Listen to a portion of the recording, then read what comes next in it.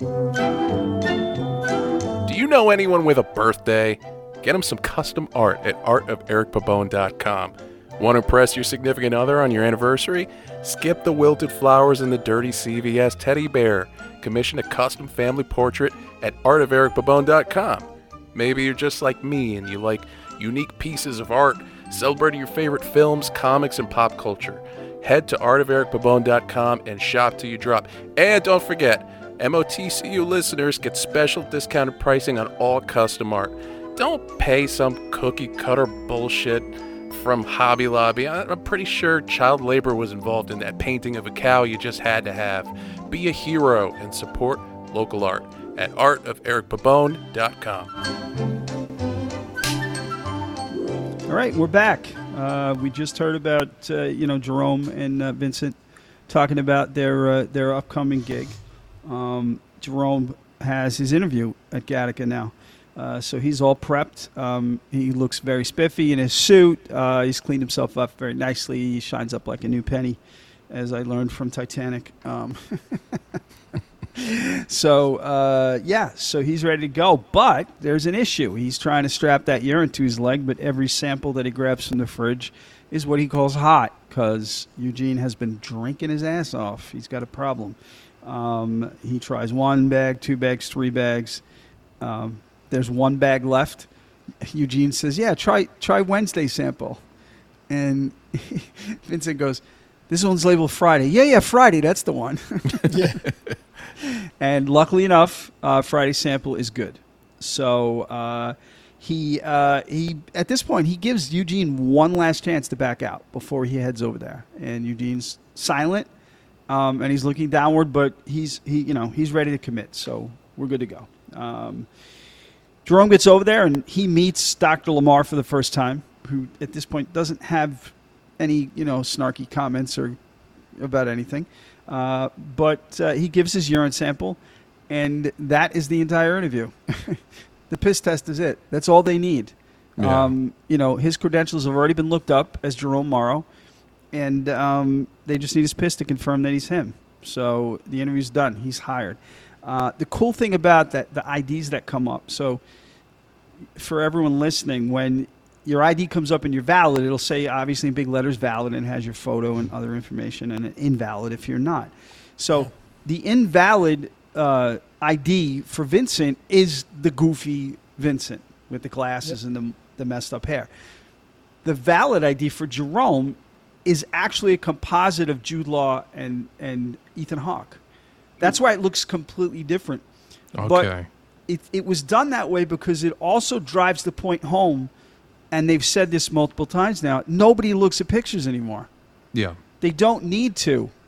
If you confirm with a blood test or a piss test that you are who you say you are who you say you are. And that goes to Mark's point, is that they don't look at you anymore. It's all about what you can provide for them as a genetically superior person. So it's weird. It's great. I just think it's great. It's a subtle little thing, with that ID not being either of them.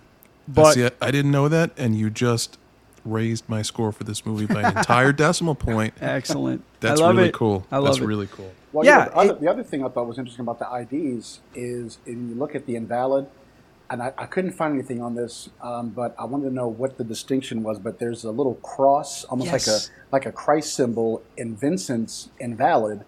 But for Jerome's, it's a God birth because they call them God births. Right. Okay, well that makes more. And then, but Jerome has an infinity symbol. Yes. For his. Right. Yep. Right. So it's, I guess, and he does say, Tony Shalhoub's character does say, he has a expiration date you wouldn't believe. Yeah, like exactly. Guy's going to live forever. Yep. Right? I mean, I guess that wasn't just a euphemism. Like he might actually live to be like 500 years old, but he has an infinity sign for his valid status. And I thought, well, that's an interesting touch right there. Well, hey, with advances in modern medicine, there's nothing saying we can't live to be 150, 200. Yeah. Come on. Talladega Nights. Come on, guys. It's Ricky Bobby. I'm sorry. I am like trying so fucking hard right now to not drop idiocracy into this because you said Maya Rudolph. Wow. When the invalid valid reminds me of, he's unscannable. And now you're just setting me up for another idiocracy drop with advances in research of Altshuler and Krinsky going to perfect boners and hair loss. Nice. Which this movie's about hair loss and boners. Holy shit. It all comes back to Idiocracy, man. I've been trying not to say it, but you just keep setting it up, and I'm like, I'm trying to behave here. All paths lead to the same movie. Okay. Yeah, exactly. But you're not wrong, Joe. So that's completely valid and acceptable. That's valid. That's a valid The rule of idea. threes. Once you got to the third one, I'm like, okay, fuck it, I'm doing it. Yeah. But yeah, really quick, that picture thing is going to come back later in the movie. We'll bring it up again, where no one looks at the pictures anymore. So Jerome was hired. So he goes back home to give the news to Eugene, and guess what? We got another clip.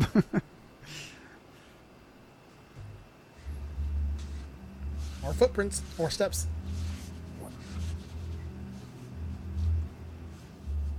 And that's the way it was. Each day I would dispose of as much loose skin, fingernails, and hair as possible to limit how much of my invalid self I would leave in the valid world.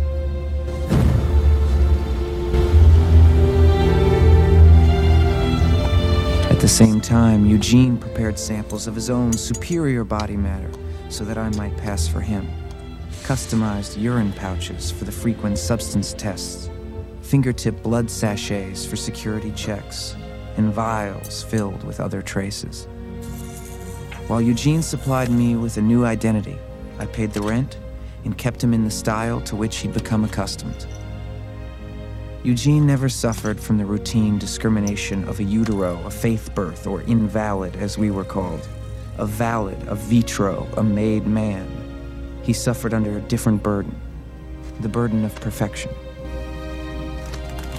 I was now a member of a relatively new and particularly detested segment of society.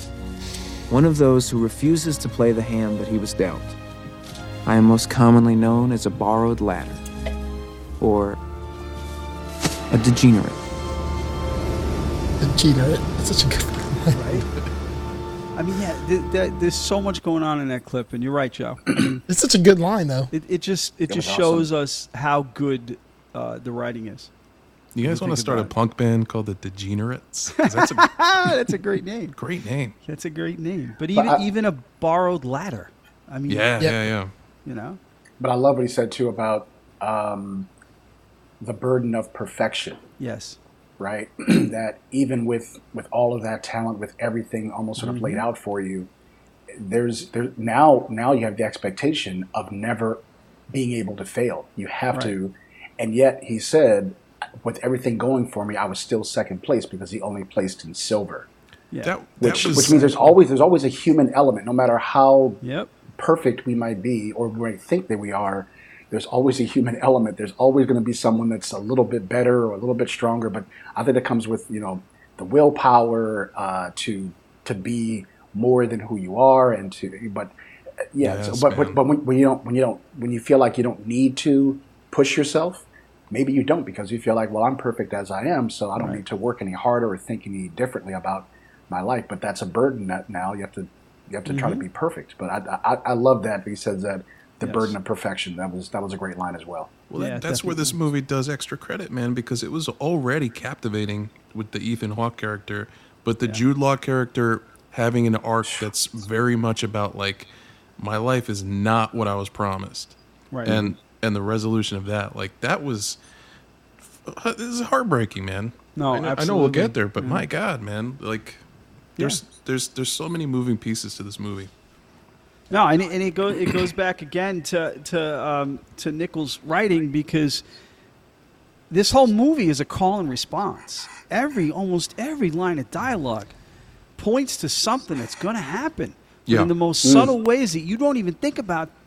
In fact, probably it took me 3 viewings to connect the dots, and I connected even as many times I've seen it. I connected even more dots this week. Watching it, Yeah.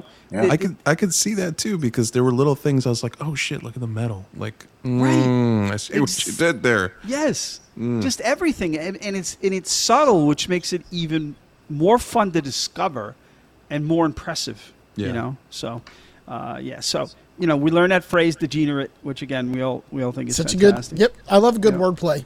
Right. It's excellent. It's like a pun, but it's not like a stupid, but it's an intelligent pun. Yes, exactly.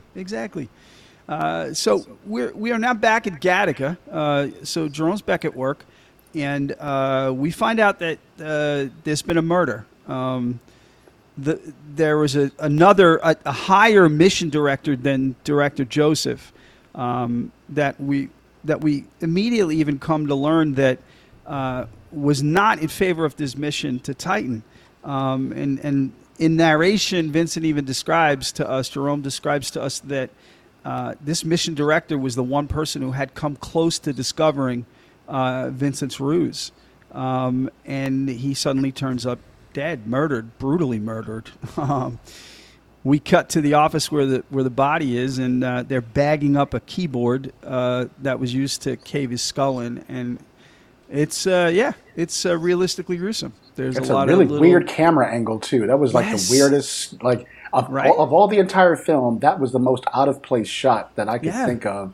Everything else is sprawling and has like architecture where the panel goes right into the ceilings will kind of go to the horizon line, and everything's. And then here's this weird, almost 90s shot where did Chris Williams?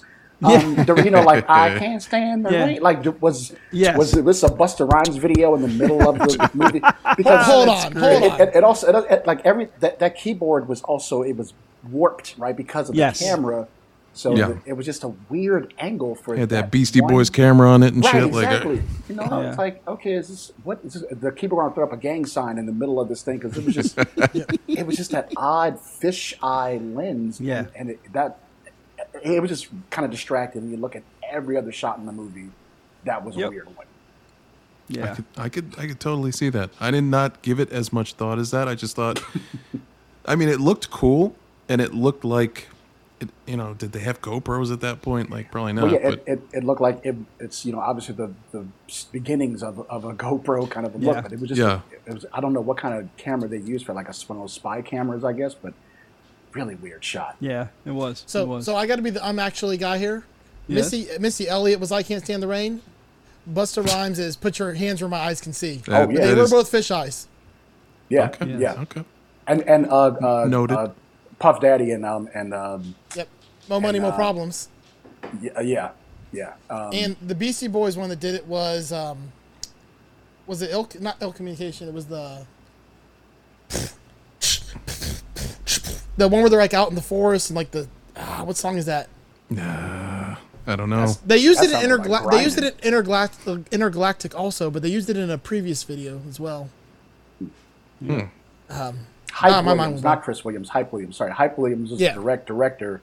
I was close. Hype Williams, he directed the Busta Rhymes video, the Put Your Hands Where My Eyes Can See, and the Missy Elliott I Can't Stand the Rain video. But he did a few others. Yeah. He had a bunch of videos, but once that style got played out, he had to change it up because everything was a fisheye lens. I think Busta also used it in Give Me Some More and Break Your Neck or whatever. Yeah, it was kind of a style for that lasted like a year or two, and then it was like, all right, enough for the fisheye. Nah, I like them. Give me them all. Give me everything fish-eyed. Except for Doug's stupid fish head video. Right. Yep. It ain't stupid. It's classic. You talk shit, and we trade barbs and stuff, but that was the first time Doug looked genuinely hurt by something he said. Right? Yeah. I agree. I was caught off guard. I was genuinely hurt when he made me play it. I was caught off guard. My ears. They didn't stop bleeding for 6 weeks. Do you know the Fish Head song, Mark? The old Dr. Demento song called Fish Heads.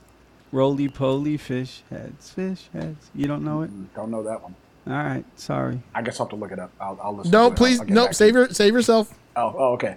Oh no! Don't do it. It is a dumb Weird Al style parody song. It's done by Billy Mummy from Lost in Space. Weird Al style parody? I mean, exactly. No, Weird Al has talent.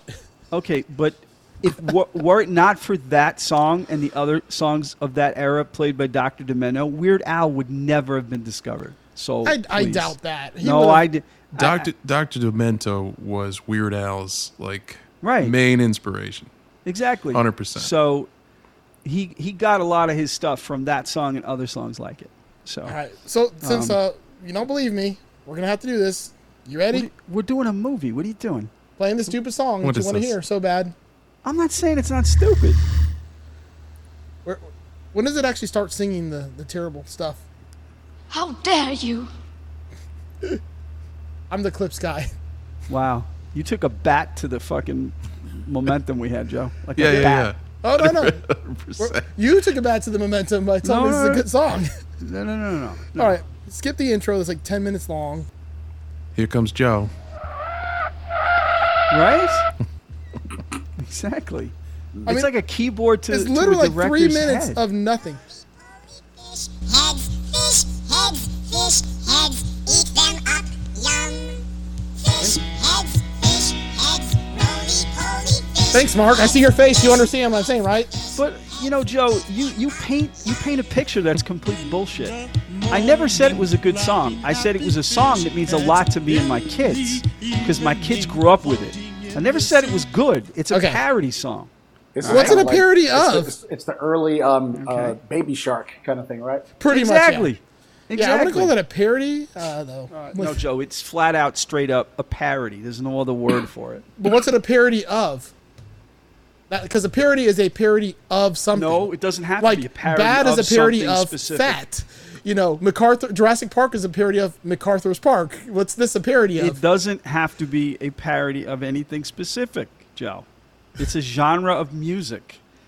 Okay? I can't believe how much we killed this fucking movie now because of you. I really can't. you have to No, edit I this shouldn't out. say I can't believe because I do believe 100%. Let's just say that song was made Detroit style.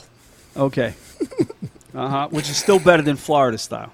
I'll leave Oh, it. nothing's better than Florida style. Yeah, okay. Eric's Yeah. with me on this one. I'm staying out of this one, man. Yeah, Eric's Yeah. smart. Remember, when it comes down to it, Eric's not in Florida. He just happens to live there now. That's true. That's true. Okay? Eric, you're a Florida man. No. All right. So guess what? Hey, guys, we're back at Gattaca now. And, we find out that mission director who was on to Vincent is dead. That shit was brutal, too. Yeah. So that keyboard's being bagged up, and we meet our veteran detective, Hugo, my favorite character in this movie, played by, again, the great Alan Arkin. This guy is one of my friggin' movie heroes. Absolutely love everything he's ever done. He just drops this quip. I think we can rule out suicide, which just sets him up. It sets that character up, and when he says it, it goes over everyone's head. Because you can already tell that he is not genetically enhanced. Yeah. He's a god birth because he's older, first off. So these genetically enhanced people don't have senses of humor, man. They don't get that shit. So That's true. it just goes over everyone's head. So there's now talk of having to push things back because of the investigation, and the director now appoints Irene as the liaison in assisting the police. He then assures Jerome that the launch will go on as scheduled. He's very clear about that. We're back at home, and Jerome tells Eugene that the launch is a go because their only obstacle has been conveniently removed. He's not shedding a tear over this. So they decide they're going to celebrate. They head out to a swanky restaurant. At this point, we see that Irene is snooping around Jerome's desk. She grabs that comb that we saw earlier and takes a couple of pieces, the strands of hair that were in that comb, and she brings it to what is not surprising in this society. It's basically a genetic testing store. You can go and bring any kind of material to get tested to find out about your mate, your spouse, someone you're dating, or Because that one girl. Yeah, right. Exactly. Yeah. I kissed him 5 minutes ago, and all I could think is, so you made out with him and then said, okay, I got to go. And then she just immediately ran over to the testing lab to swab my lips. I want to see if this guy is I'm just really is glad a she- loser or not. I'm just really glad she didn't walk on. Oh boy. Here you go. Here's the sample. Give me a cup. Quick.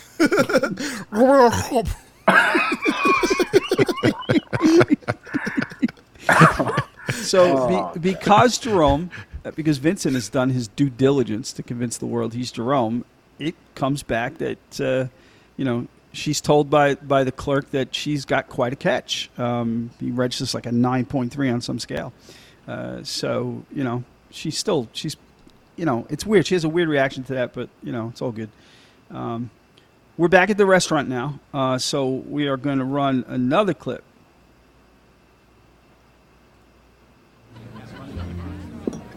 God, how many times have I told Cavendish? Oh, well, this can't have been open more than 5 minutes ago. A wine like this needs to breathe. Remember that. You know, they say when you're weightless, it's the closest thing to being in the womb. I can't believe you pulled this off. They're sending you up there. Up there, for Christ's sake, you of all people. I hate to think of you alone in that room for a year. Well, don't think about it. Anyway, the room I'm stuck in is bigger than your tin cans. You know what I'm saying. What are you gonna do? I have my books. I go places in my head. I'd be happier if you had some company. I have visitors. Yeah, well, none that you don't pay. I wouldn't have it any other way. Seriously. What are you gonna do? I'm gonna finish this.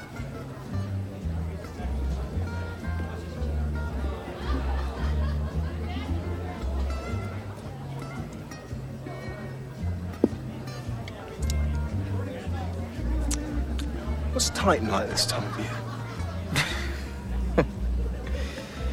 What's Titan like? Titan is exactly like this.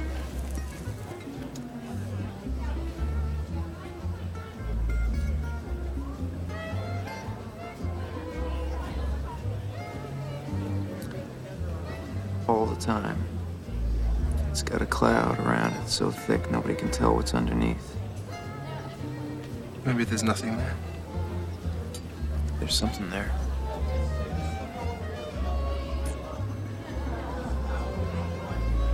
You should be going instead of me.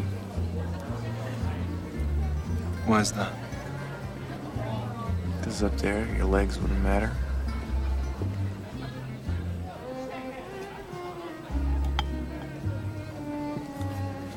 I'm scared of heights.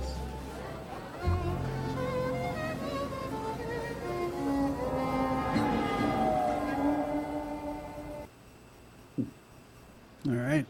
So they're having fun. Yes. They're having some fun. Listening to the audio of this, like when I watched the movie, it didn't hit me, but listening to the audio of this, I just hope there's a bunch of rats in the kitchen cooking the food. That's great. This just reminds me of Ratatouille. Well, some cool trivia that reminds me.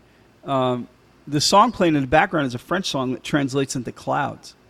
Which makes sense given the conversation with Titan and stuff. So that's, again, subtle, but drives home, the coolness of this movie. Well, dude, even listening back to this audio again after watching it today, and the little breadcrumbs and clues that they put into the dialogue, it's like, this is a sneaky movie, man. Isn't it?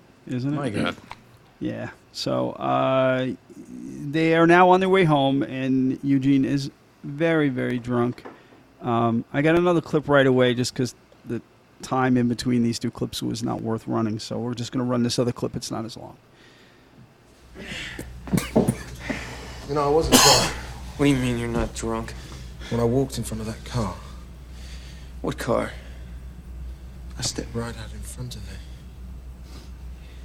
I've never been more sober in my life. Go to sleep. Couldn't even get that right, could I? If at first you don't succeed, try again. Go to sleep.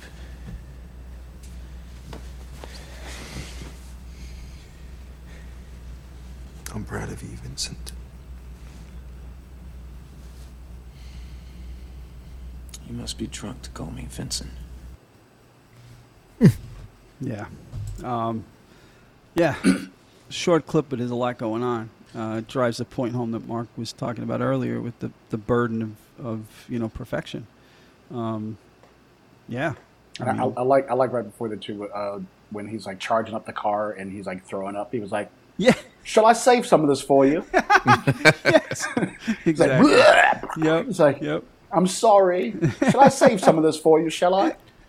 So I did love that, but what I really loved about that scene was the whole beginning of the movie. The impression I got was that this guy's lot in life was dictated by the accident, and that's what started him on this Right. bitter path. But to find out that he tried to kill himself and that's what caused the accident puts a whole different spin on his arc, and the, like you said, that weight of perfection thing. Like it's got so much more depth than I expected. And maybe that's the silver medal, right? Like he Yeah. probably trained and did everything possible, and then he was convinced he was going to win, and his trainers probably told him, "You're the best. No one's ever going to beat you." Blah blah blah. And then all of a sudden, boom, silver medal. Like, okay, so I did all that for nothing, and then Right. yeah. So and my life is worthless now. I've been told I've been perfect my entire life, and I failed, and now it's the burden of perfection. What's the point? Yeah, exactly. Exactly. So we're at police headquarters now, and they're performing the autopsy on the director. At the same time, there's a bunch of sequencing and scanning going on from all the DNA evidence they've collected at Gattaca, including an eyelash from an invalid that gets scanned, and that invalid's ID comes up, and it's Vincent. It's at this point that we get our first look at grown-up Anton, who's the lead detective on this case. He is immediately drawn to that ID. Like, he knows right away that's his brother. He thought he was dead, or actually, well, we'll find out later. But yeah, you can tell he knows it's him, and that gets driven home many times going forward, as far as his knowledge of that goes. Back at home, Eugene's on a treadmill, in his wheelchair on the treadmill, to provide a heartbeat recording, because Jerome Vincent is due for some treadmill work today when he goes to work. So they record Eugene's heartbeat, and they run it under the heart monitor that he has on while he runs on the treadmill. So Anton and Hugo are talking about this new invalid suspect. Hugo is laser focused on this dude. He swears this is the guy who did it. But Anton is pushing back hard. He wants him to forget it and move on to other things, which for me, again, drives the point home that he knew it was Vincent as soon as he saw him. That even if he is the killer, he's sort of roundabout protecting his older brother, based on the shit that he went through when they were kids. So, there is some humanity somewhere in Anton, as far as I can see. All right. So, yep, after that recording, Jerome is on the treadmill at the office. Dr. Lamar with another great quip. He just looks at him and goes, Jerome, the metronome. You could set your watch to his heartbeat. Love that. Really cool. Another cool cameo, lesser known though. The basically the trainer that's there is Gabrielle Reese. She was a professional volleyball player back in the day, and model and producer, and she did a whole bunch of shit. But that was her film debut in this movie. You could tell she wasn't a seasoned actor. She just yeah. I've seen worse. I've seen plenty of worse. But you're right. It was her emoting that was. I've not seen good. worse from good actors in shitty movies. That's very true. That's very true. We reviewed a whole movie like that. Yeah. Yeah. So as everybody's on the treadmill, including Jerome, the detectives enter and inform Director Joseph of their invalid find. Anton then starts to talk to the director about Gattaca's hiring practices, which just allows Director Joseph to go on a very snobby rant about the best of the best and that kind of thing, and no one exceeds their potential, that kind of thing. Vincent is very distracted because of all the events, but also because he's on the treadmill. His heart is like racing a million miles an hour. He loses track of the time count on the recording, and it stops. So for just a second, you hear his true heartbeat, which is up over 200 beats a minute. I can attest, having experienced that, that's about that, 200 beats a minute. So he jumps off the tray. He pulls the heart monitor off his chest to stop the recording, and he heads out to the locker room. The trainer asked him if he's okay. He says he's fine. Barrels past her. When he gets in the locker room, though, he collapses on the floor because his heart, he's in VTAC, and his heart is just racing a mile a minute right now.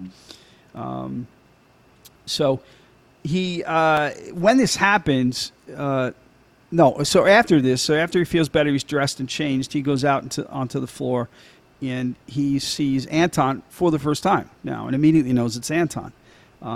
This just forces him to quickly exit the building. But on his way out, he runs into Caesar again, who knows that his name is Mr. Morrow and takes the empty water cup from him. And this is another subtle thing that took me a few times to notice, but Caesar immediately knows who it is. Like, he knows it's Vincent.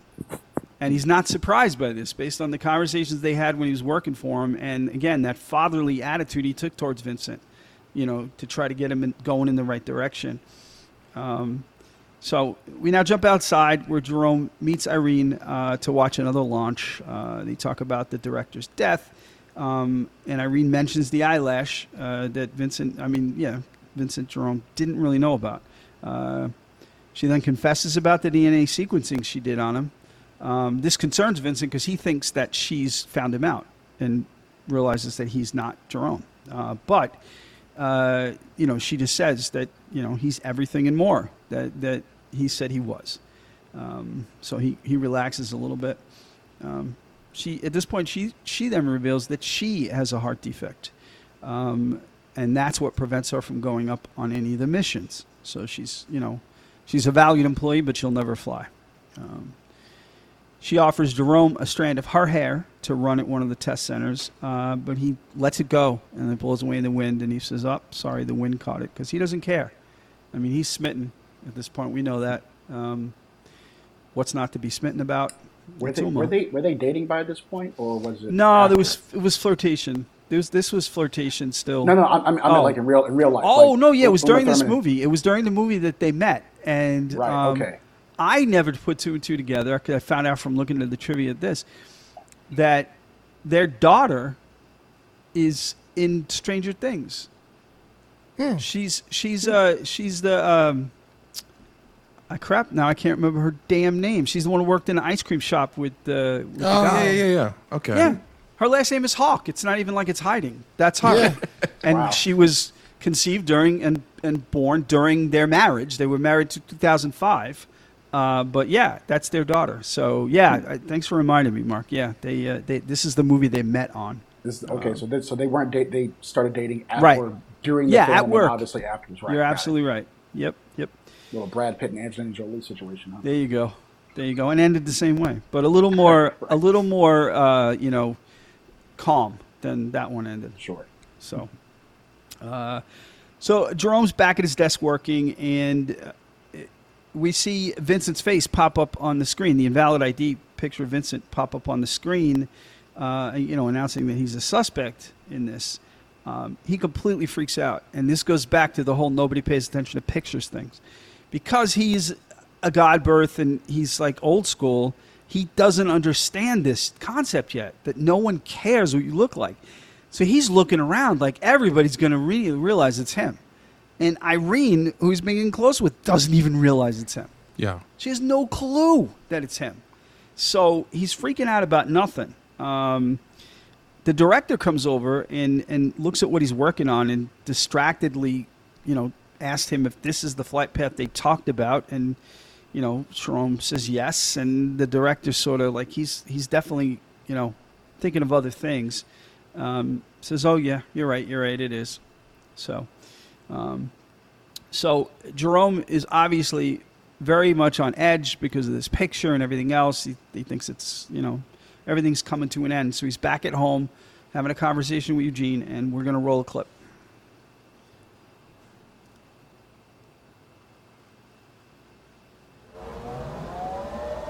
Listen to what I'm saying to you. I want what I ordered. It's a completely different colour. Now, I'm bored of talking to you. I'm bored. I'll call you back. That was the company that sell us your hair dye. They've sent me summer wheat instead of honey dawn. Any fool knows it's 2 shades lighter. She said, why don't you try a change? I don't want a change. We can't use a change. Now I'm probably going to have to pay for the 5 boxes they've sent me. We can't stay here.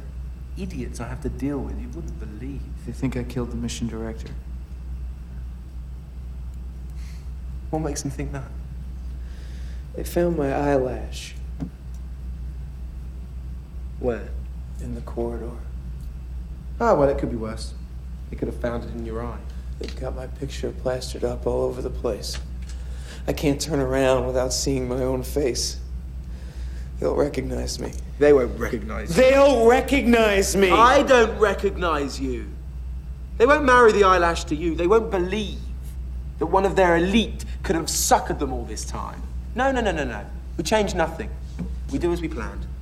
You're Jerome Morrow, navigator first class. I'm not Jerome Morrow. I'm a murder suspect. What are you doing? What are you doing? That's more than a day's work. Wait. We can't stay here. Stop that! Oh, fine. You leave if you want. No, but you're not taking that stuff. That stuff is mine! I could have rented myself out to somebody with a spine. If I'd known you were going to go belly up on me at the last fucking gasp. You can't quit on me now. I've put too much into this. What do you want me to do? Wheel in there and finish the job myself? Eugene, they are going to find me. You still don't understand, do you? When they look at you, they don't see you anymore. They only see me.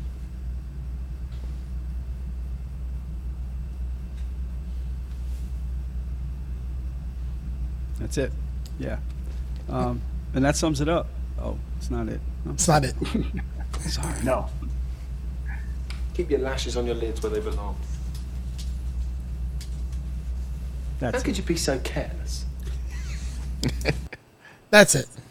Holy crap. All right. Yeah. I love that line. I mean, I think I'm in good company when I say that I rewound a certain part over and over again just because I love the delivery of certain lines. But when Jude Law says, "They'll never marry the eyelash to you," they won't believe. Like it, and just when you look at his face, it almost feels impromptu. You know, like he as he was talking, he had the next thought, and just like I don't know if that was in the script. Or written that way, and he just delivered it so perfectly. But because there was just that no pause right after that, they won't, they won't marry the eyelashes. They won't believe. Like he almost didn't even finish the word, and he was already. And then his facial expression, it's kind of like they won't believe. And he's like thinking, like, oh yeah, these people, they won't want to believe that someone like you would betray them.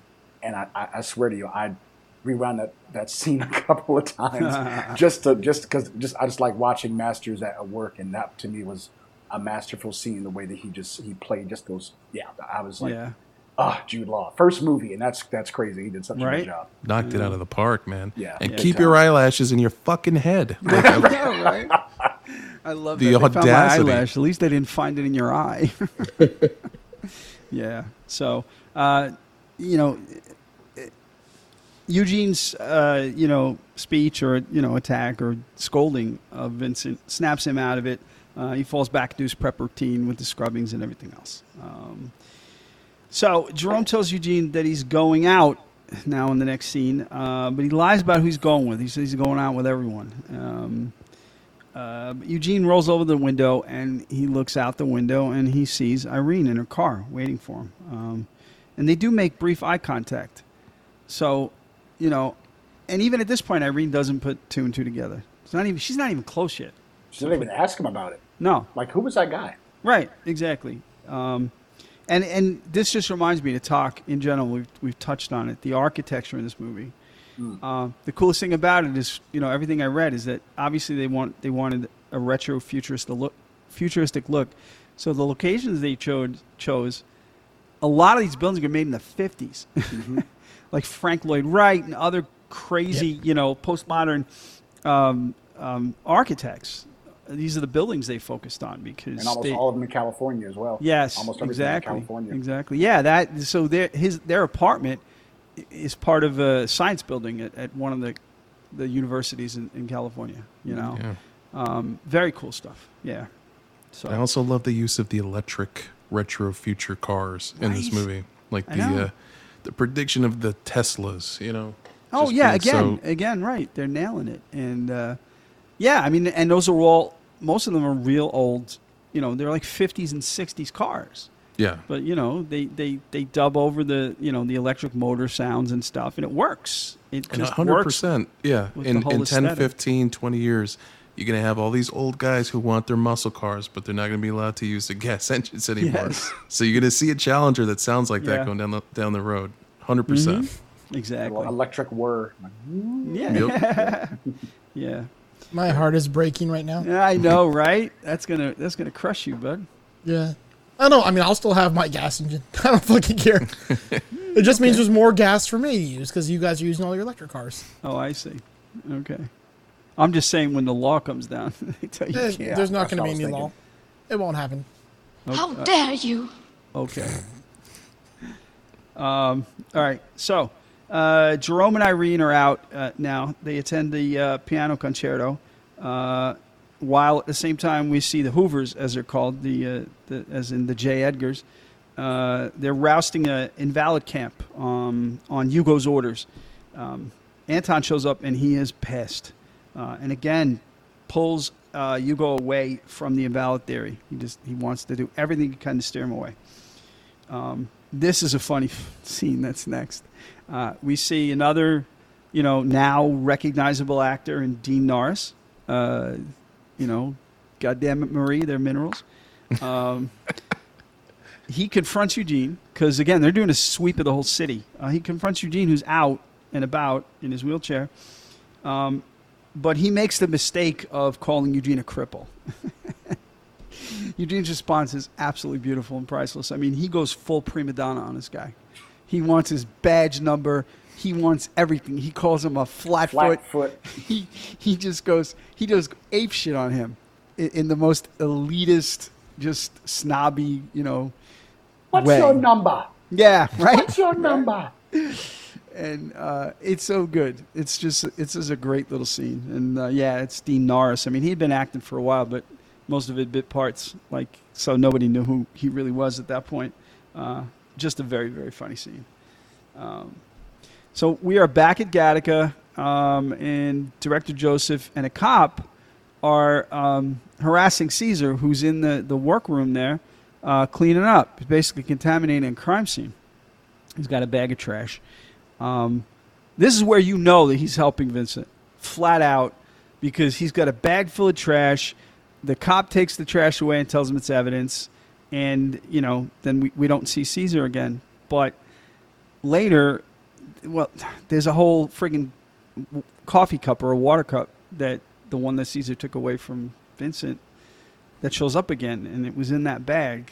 So you know that Caesar was trying to get rid of that shit. Yeah. So that he wouldn't get caught. And it's like the coolest, most subtle thing, So we're back at the concert. The performance is done. And the artist throws one of his gloves out into the audience, and Jerome catches it. Irene tries it on, and we realize it's got 6 fingers in it. Jerome didn't notice during the performance and had no clue as to what was going on. And they see a picture of the artist out in the lobby, and he's got 6 fingers on each hand. And Irene points out that the piece was actually written for 12 fingers. Again, because Vincent is so naive in the ways of this new world that he had no idea this was a thing.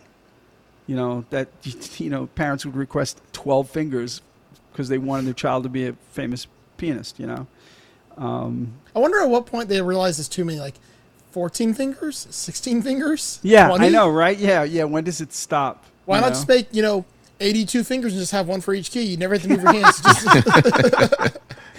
That'd be so cool. Well, I might actually do that if I had the chance.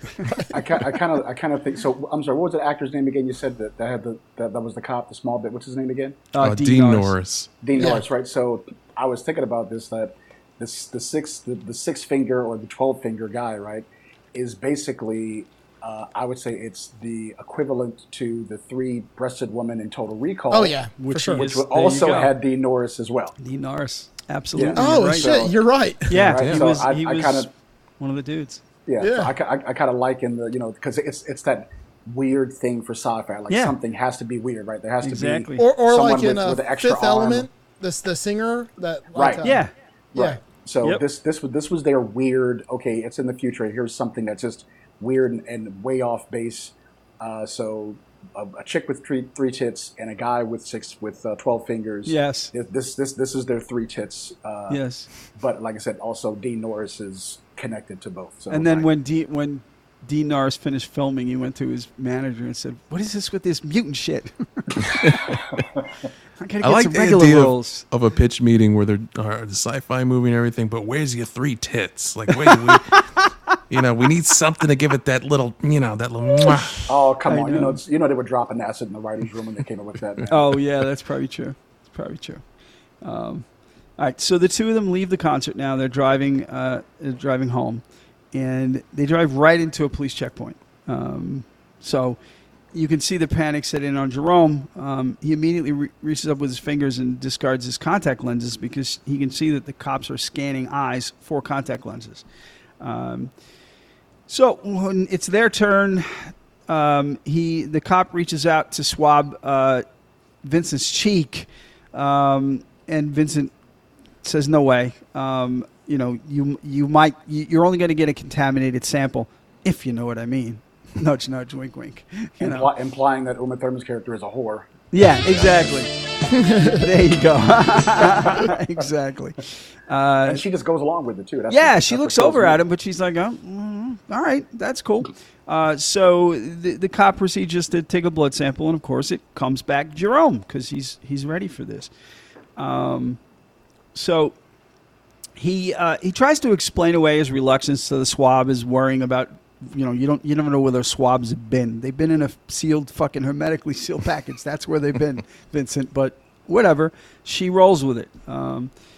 She announces now that she wants to show him something. Wah, wah, you know what I mean? No. And then she stops on the side of a very busy road, which is kind of weird. She gets out and easily navigates the traffic, but Jerome, who is now basically blind, his eyesight is so bad. Oh, I felt for him.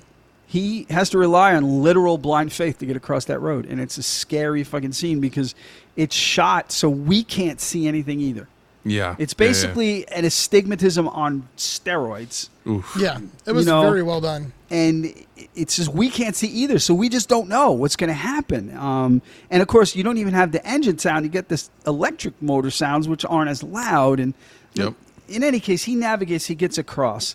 Run, bitch! Run! Exactly. That's basically just what it looks like when I drive at night now. It's just like a fucking a haze of nonsense. Yeah, exactly.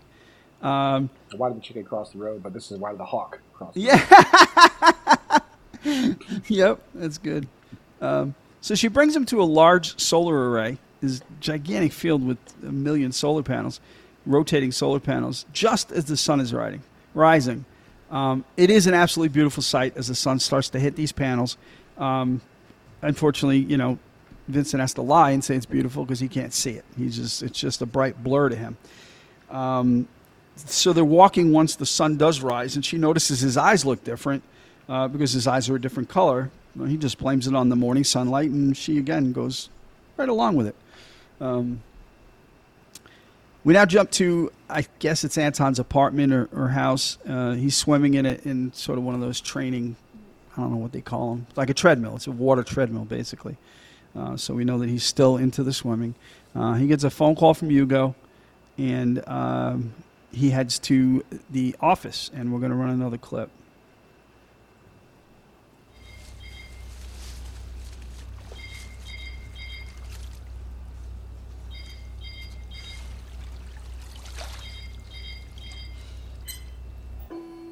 Positive match.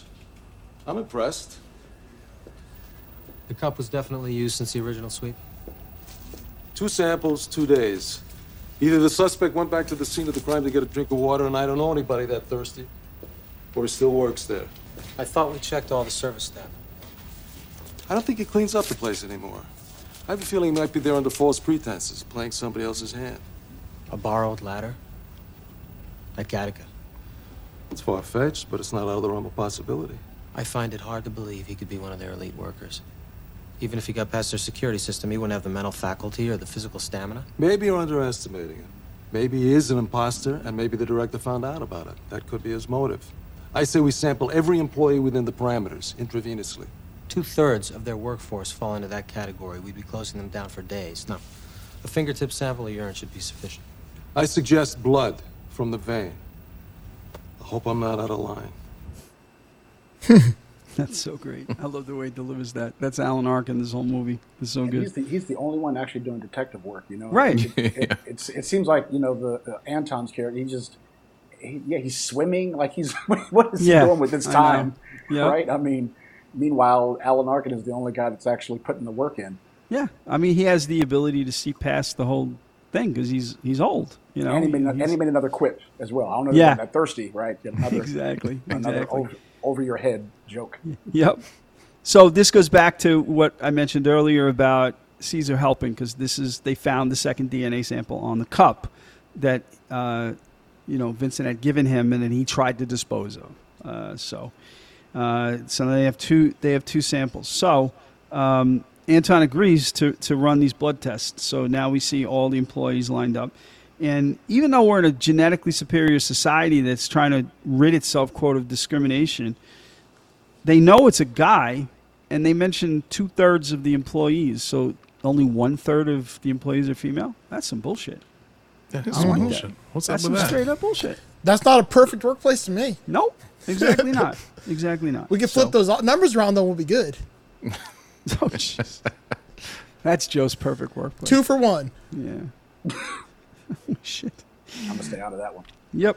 I'm going to get in it. So the employees are lined up to give blood while Anton and Hugo supervise. Jerome's turn comes up, and he goes in to see Lamar with a cop standing by there. He lets Lamar start the blood draw, and he creates a diversion by feigning injury from Lamar's poor technique. This allows blood goes everywhere, all over the cop and everything. It's funny, but this allows Jerome to swap the vials on the table to put Jerome's blood there. So it of course comes up, clean and valid. So that works out for him. So at this point, really quickly, Jerome meets Irene in the car again, and he awkwardly asks if he can see her again. He knows he's leaving in a couple of days, and he wants another opportunity to see her. So all the tests have been done. Hugo is baffled that his theory didn't pay out with a suspect, and wants to test again. But both Director Joseph and Anton just shut him the fuck down. Like, that's it. The director for his own selfish reasons, and Anton to help Vincent, or at least to distract him from, Vincent's trail. So they go out on their date. So they're at a restaurant. Vincent and Irene are at dinner. We see Irene take some heart medication, and she starts to talk about the murder again. But Vincent changes the subject by asking Irene to dance. He mentions that it's funny now that he's looking for a reason to stay because a year is a very long time. And I like her answer. Her answer is that, she reminds him it's only once around the sun, because that's a very astronomical scientific response to something like that, because that is what a year is. Yeah. It's only one trip around the sun, so it's not that long,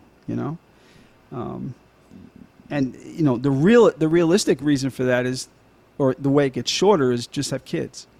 Then a year goes really fucking fast, because there's always something to do with a kid. Yep. There's always an activity, and the more kids you have, there's more activities. You got to go from one to one to one, and the next thing you know, it's Christmas again. Play dates. Yep. I'm going to stop now because I could rant about this for hours. Where has my life gone? All right. So. We are going to play another clip, Joe. Home stretch.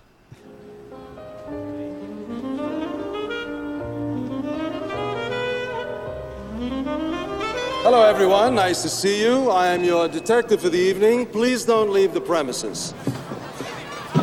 I said nobody leave. Am I speaking in some kind of strange foreign language? Check for hairpins, check lenses, check dentures. I want napkins, I want cigarette butts, I want the saliva off teacups. That's a thing in your face. Check them out, will you?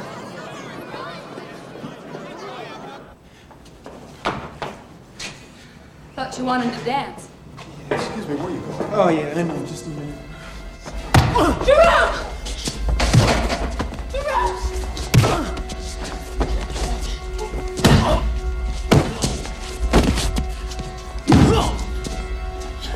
Are you insane?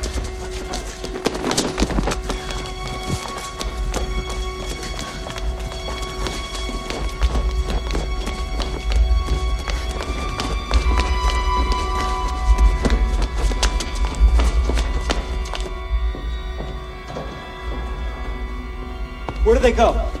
Where do they go?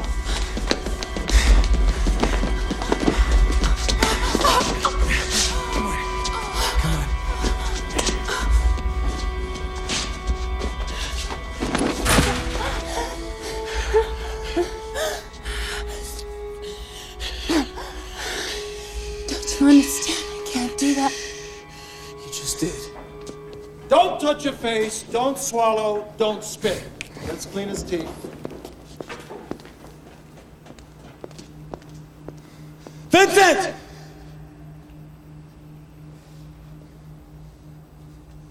Vincent!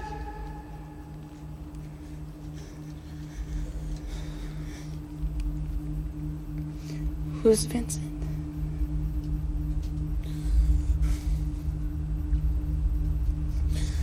Right.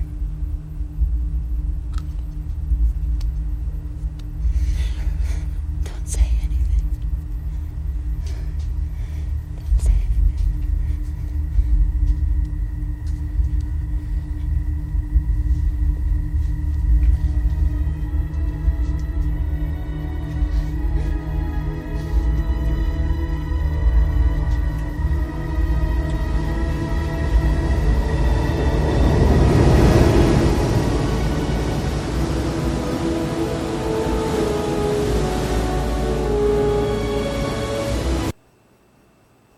All right.